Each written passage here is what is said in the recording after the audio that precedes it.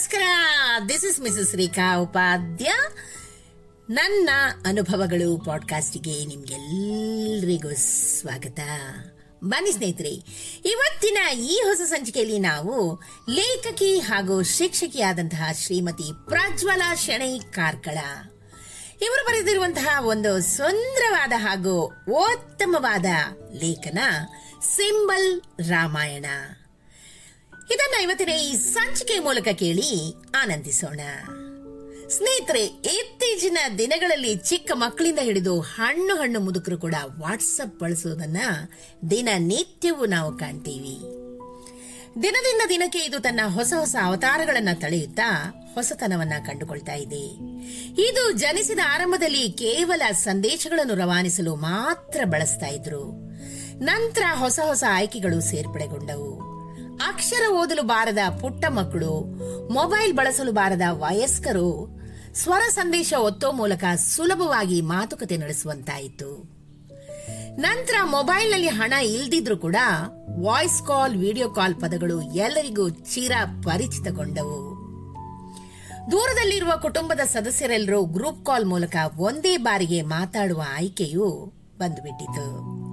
ಕನ್ನಡ ಬರೆಯಲು ಇರುವ ಕೀಲಿಮಣೆಯಂತೂ ಕನ್ನಡ ಸಾಹಿತ್ಯವನ್ನು ಬೆಳಗುವ ನಂದಾದೀಪ. ಇನ್ನು ಸ್ಟೇಟಸ್ ಎಂಬ ಮನದ ಕಿಟಿಕಿಯನ್ನು ತೆರೆದಿಡುವ ಆಯ್ಕೆಯು ನಮ್ಮತನವನ್ನು ಬಿಂಬಿಸುವ ವೇದಿಕೆಯಾಗಿದೆ. ನಮ್ಮೊಳಗಿನ ಚೈತನ್ಯವನ್ನು ಹೊರಹೊಮ್ಮಿಸುವುದಷ್ಟೇ ಅಲ್ಲದೆ ಸಿಟ್ಟು, ಸೆಡವು, ನೋವುಗಳನ್ನು ನೇರವಾಗಿ ಹೇಳಲಾಗದೆ ಸ್ಟೇಟಸ್ ಮೂಲಕ ತೋರ್ಪಡಿಸುವ ಒಂದು ವಿಧಾನವೂ ಆಗಿದೆ. ಈಗಂತೂ ಎದ್ರೆ, ಬಿದ್ರೆ, ಕುಂತ್ರೆ, ನಿಂತ್ರೆ, ಸತ್ರೆ, ಅತ್ರೆ, ನಕ್ರೆ, ಬೇಜಾರಾದ್ರೆ ಎಲ್ಲದಕ್ಕೂ ಒಂದೊಂದು ಸಿಂಬಲ್ಗಳನ್ನ ಬಳಸುವ ಪ್ರವೃತ್ತಿ ಎಲ್ಲರಲ್ಲೂ ಬೆಳೀತಾ ಇದೆ. ಆದರೆ ಇದು ಬಹಳಷ್ಟು ಖುಷಿ ಕೊಟ್ಟರು ಎಷ್ಟೋ ಬಾರಿ ಇದು ಸೃಷ್ಟಿಸುವ ಅವಾಂತರವಂತೂ ಭಯಂಕರ. ಇದು ಎಷ್ಟೋ ವರ್ಷಗಳಿಂದ ಪರಿಚಯವಿಲ್ಲದ ದೂರದ ಸಂಬಂಧಗಳನ್ನು ಬೆಸೆಯುತ್ತೆ. ಇನ್ನೊಂದೆಡೆ ಹಲವಾರು ವರ್ಷಗಳ ಆತ್ಮೀಯ ಸಂಬಂಧಗಳನ್ನು ದೂರಗೊಳಿಸುವ ತಾಕತ್ತು ಕೂಡ ಸಿಂಬಲ್ಗೆ ಇದೆ ಸ್ನೇಹಿತರೆ. ಪ್ರತಿ ದಿನವೂ ಪ್ರತಿ ಸೆಕೆಂಡಿಗೆ ನಿಮಿಷಕ್ಕೆ ಒಂದರಂತೆ ಟಣ್ ಎನ್ನೋ ಒಂದು ಶಬ್ದ ಬಂದೊಡನೆ ಮುಖ ಅರಳುತ್ತೆ. ಆ ಸಂದೇಶ ಏನು ಅಂತ ನೋಡೋ ತನಕ ನಮ್ಗೆ ಸಮಾಧಾನ ಆಗೋದಿಲ್ಲ. ಅದೊಬ್ರು ಒಂದು ಹಾಸ್ಯ ಸಂದೇಶ ಕಳಿಸಿದ್ರೆ ಕೂಡಲೇ ನಮ್ಮಿಂದ ನಗುವಿನ ಇಮೋಜಿ ರವಾನೆಯಾಗುತ್ತೆ. ಜ್ವರ, ಶೀತ, ಆರೋಗ್ಯ ಸಂಬಂಧಿ ಸಂದೇಶಕ್ಕೆ ತಾಪಮಾನ ಹೆಚ್ಚಾದ ಇಮೋಜಿ. ಹುಟ್ಟಿದ ಹಬ್ಬ ಅಂದೊಡನೆ ಶುಭಾಶಯ ಕೋರಲು ಕೇಕ್, ಹೂವಿನ ಬೊಕ್ಕೆಯ ಚಿತ್ರ ಬಳಕೆಯಾಗುತ್ತೆ. ಇನ್ನು ಯಾರಾದರೂ ಮರಣ ಹೊಂದಿದರೆ ಬೇಸರದ ಅಳುವಿನ ಚಿಹ್ನೆಗಳು ಬಳಕೆಯಾಗುತ್ತೆ. ಮನಸ್ಸಿಗೆ ಮುದ ನೀಡುವ ಸಂದೇಶ, ವಿಡಿಯೋ ಬಂದ್ರಂತೂ ಪ್ರೇಮದ ಸಿಂಬಲ್ ಬಳಕೆಯಾಗುತ್ತೆ. ಸಿಹಿ ಮುತ್ತು ನೀಡಲು, ಚಪ್ಪಾಳೆ ತಟ್ಟಲು, ಶುಭಾಶಯವನ್ನು ಕೋರಲು, ಬಾಯಲ್ಲಿ ನೀರೂರಿಸುವ ಆಹಾರವನ್ನು ಕಂಡ್ರೆ ಆಲೋಚನೆಗೆ ಒಪ್ಪಿಗೆ ಸೂಚಿಸಲು, ಅಸಮ್ಮತಿ ಸೂಚಿಸಲು, ಉತ್ತಮವಾಗಿದೆ ಅಂತ ತಿಳಿಸಲು, ಸುಮ್ಮನಿರು ಅಂತ ತಿಳಿಸಲು, ನಾನು ಎಂದಿಗೂ ನಿನ್ನ ಜೊತೆಗಿರುವೆ ಅಂತ ತಿಳಿಸಲು, ಸಿಟ್ಟು ಬಂದಾಗ, ತಮಾಷೆ ಅನಿಸಿದಾಗ ವಿವಿಧ ಸಿಂಬಲ್ಗಳು ಬಳಕೆಯಾಗುತ್ತಿವೆ.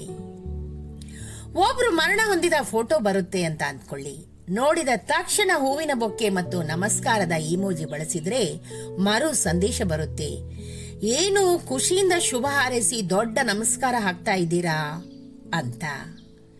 ಅಯ್ಯೋ ಇಲ್ಲ, ಅದು ಅಲ್ಲಿಗೆ ಬರ್ಲಿಕ್ಕಾಗೋದಿಲ್ಲ, ಹಾಗಾಗಿ ಹೂವಿನ ಬೊಕ್ಕೆ ಇಟ್ಟು ನಮಸ್ಕರಿಸಿದೆ ಅಂತ ಅಂದ್ರೆ ಅವ್ರು ಕೇಳ್ಬೇಕಲ್ಲ. ಬಾಯಿಗೆ ಬೀಗ ಹಾಕಿದ ಸಿಂಬಲ್ ಬಳಸಿದ್ರೆ ಏನು ನೀನು ಹೇಳ್ಬೇಕಾ, ನನ್ಗೆ ಸುಮ್ನಿರು ಅಂತ, ನನ್ಗೆ ಗೊತ್ತಿದೆ ಏನ್ ಮಾಡ್ಬೇಕು ಅನ್ನೋದ ಅವರು. ಹಣೆ ಮೇಲೆ ಕೈ ಇಟ್ಟ ಸಿಂಬಲ್ ಏನಾದ್ರೂ ಬಳಸಿದ್ರಿ ಅಂದ್ಕೊಳ್ಳೋಣ. ಏನು ಹಣೆ ಚಚ್ಚಿಕೊಳ್ತಾ ಇದೀಯಾ, ನಿನ್ಗ ಆಗದಿದ್ರೆ ಆಗೋದಿಲ್ಲ ಅಂತ ಹೇಳು ಅನ್ನೋದೇ. ಕೆಲವರಂತೂ ನಮಸ್ಕಾರದ ಚಿಹ್ನೆ ಬಳಸಿದ್ರೆ ಸಿಟ್ಟು ಮಾಡಿಕೊಳ್ತಾರೆ. ಏನ್ ಮಾಡೋದು ಅಂತ ತೋಚದೆ ಇದ್ದಾಗ ತಲೆ ಮೇಲೆ ಕೈ ಹೊತ್ತ ಚಿಹ್ನೆ ಬಳಸಿ ನೋಡಿ, ತಲೆ ಯಾಕೆ ಚಚ್ಕೊಳ್ತಾ ಇದೀಯಾ, ಇಲ್ದಿದ್ರೆ ಇಲ್ಲ ಅಂತ ಹೇಳು ಅನ್ನೋದೇ. ಇನ್ನು ವೈದ್ಯರಲ್ಲಿ ಹೋಗಿದ್ದೆ ಅನ್ನೋ ಬದಲು ಸೂಜಿ, ಇಂಜೆಕ್ಷನ್ ಚಿತ್ರ ಬಳಸಿ ನೋಡಿ, ನಮ್ಮ ಜನ್ಮ ಜಾಲಾಡಿಸಿಬಿಡ್ತಾರೆ. ಏನು ನಾನ್ ನಿಮ್ಗೆ ಯಾವಾಗ್ಲೂ ಸೂಜಿ ಚುಚ್ಚಿದಂತೆ ಮಾತಾಡ್ತೀನಾ ಅಂತ.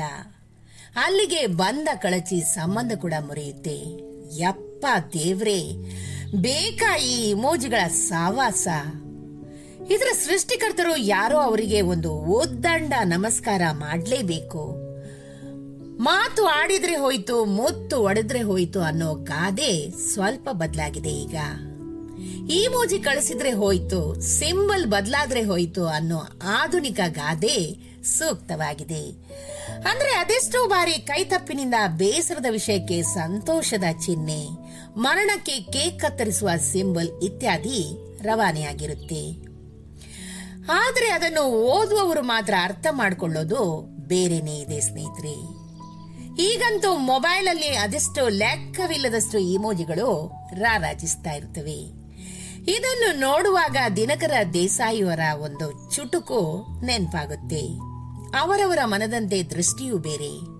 ಕವಿಯ ಕಣ್ಣಿಗೆ ಚಂದ್ರ ಹೆಂಡತಿಯ ಮೋರೆ, ಮಕ್ಕಳಿಗೆ ಶಶಿ ಬಾಂದಳದ ಚೆಂಡು, ವಿಜ್ಞಾನಿಗೆ ಅದು ಬರೀ ಕಲ್ಲುಗುಂಡು. ಅಂದ್ರೆ ಪ್ರತಿ ಇಮೋಜಿಗೂ ಅದರದ್ದೇ ಆದ ಅರ್ಥವಿದೆ.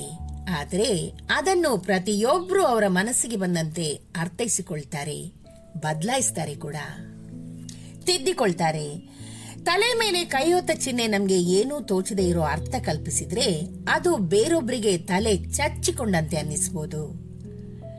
ಪ್ರತಿಯೊಬ್ಬರ ಜೀವನದಲ್ಲೂ ಒಂದಲ್ಲ ಒಂದು ಬಾರಿ ಈ ರೀತಿಯ ಚಿಹ್ನೆಗಳನ್ನ ಬಳಸಿ ಇಂತಹ ಅನೇಕ ಅವಾಂತರಗಳು ಆಗಿರ್ಬೋದು. ಮನಸ್ಸಿನಲ್ಲಿ ಯಾವುದೇ ದುರಾಲೋಚನೆ ಇಲ್ದಿದ್ರು ಕೂಡ ನಾವು ಇಮೋಜಿ ಕಳಿಸಿ ಇಕ್ಕಟ್ಟಿಗೆ ಸಿಲುಕಿ ಸಂದಿಗ್ಧ ಪರಿಸ್ಥಿತಿ ಸೃಷ್ಟಿಯಾಗಿರ್ಬೋದು. ಇಂತಹ ಸಂದರ್ಭದಲ್ಲಿ ವಾದ ಮಾಡಿ ಅಥವಾ ಕ್ಷಮೆ ಕೇಳಿ ಸರಿಪಡಿಸಲು ಹೋದ್ರೆ ಪರಿಸ್ಥಿತಿ ಇನ್ನಷ್ಟು ಬಿಗಡಾಯಿಸಬಹುದು. ಗಾಂಧೀಜಿಯವರ 3 ಮಂಗಗಳನ್ನು ಆದರ್ಶವಾಗಿಟ್ಕೊಂಡು ಮೌನವಾಗಿರಿ. ನಮ್ಮನ್ನು ಹತ್ತಿರದಿಂದ ಬಲ್ಲವರು ಖಂಡಿತವಾಗಿ ಅರ್ಥ ಮಾಡ್ಕೊಳ್ತಾರೆ. ಅದನ್ನು ಇನ್ನಷ್ಟು ಕೆದಕಿ ದೊಡ್ಡದಾಗಿ ಮಾಡೋ ಬದಲು ಗಾಯ ಮಾಗಿ ಒಣಗಲು ಬಿಡಿ. ಕಾಲ ಸರಿದಂತೆ ತನ್ನಿಂದ ತಾನೇ ಎಲ್ಲವೂ ಸರಿ ಹೋಗ್ಬೋದು. ಇಮೋಜಿಗಳನ್ನು ಬಳಸಿ ಅವಾಂತರ ಸೃಷ್ಟಿಯಾದ ಸನ್ನಿವೇಶಗಳು ನಿಮ್ ಬದುಕಲ್ಲೂ ಬಂದಿದ್ಯಾ? ಹೌದು ಅಂತಾದ್ರೆ ಮುಕ್ತವಾಗಿ ತಮ್ಮ ಅನುಭವಗಳನ್ನ ಹಂಚಿಕೊಳ್ಳಿ ಸ್ನೇಹಿತರೆ.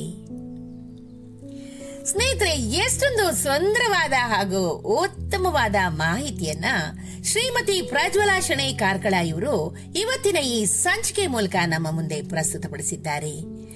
ಇವರಿಗೆ ಅನಂತಾನಂತ ಧನ್ಯವಾದಗಳನ್ನು ಅರ್ಪಿಸುತ್ತಾ ಈ ಸಂಚಿಕೆಯನ್ನು ನಾನು ಇಲ್ಲೇ ಮುಗಿಸ್ತಾ ಇದ್ದೀನಿ ಸ್ನೇಹಿತರೆ. ಈ ಒಂದು ಚಿಕ್ಕ ಮಾಹಿತಿ ನಿಮ್ಗೆ ಇಷ್ಟವಾಗಿದ್ದಲ್ಲಿ ದಯವಿಟ್ಟು ಇದನ್ನ ಲೈಕ್ ಮಾಡಿ, ಶೇರ್ ಮಾಡಿ ಹಾಗೂ ನನ್ನ ಪಾಡ್ಕಾಸ್ಟ್ ಅನ್ನ ಫಾಲೋ ಕೂಡ ಮಾಡಿ ಸ್ನೇಹಿತರೆ. ಧನ್ಯವಾದಗಳು.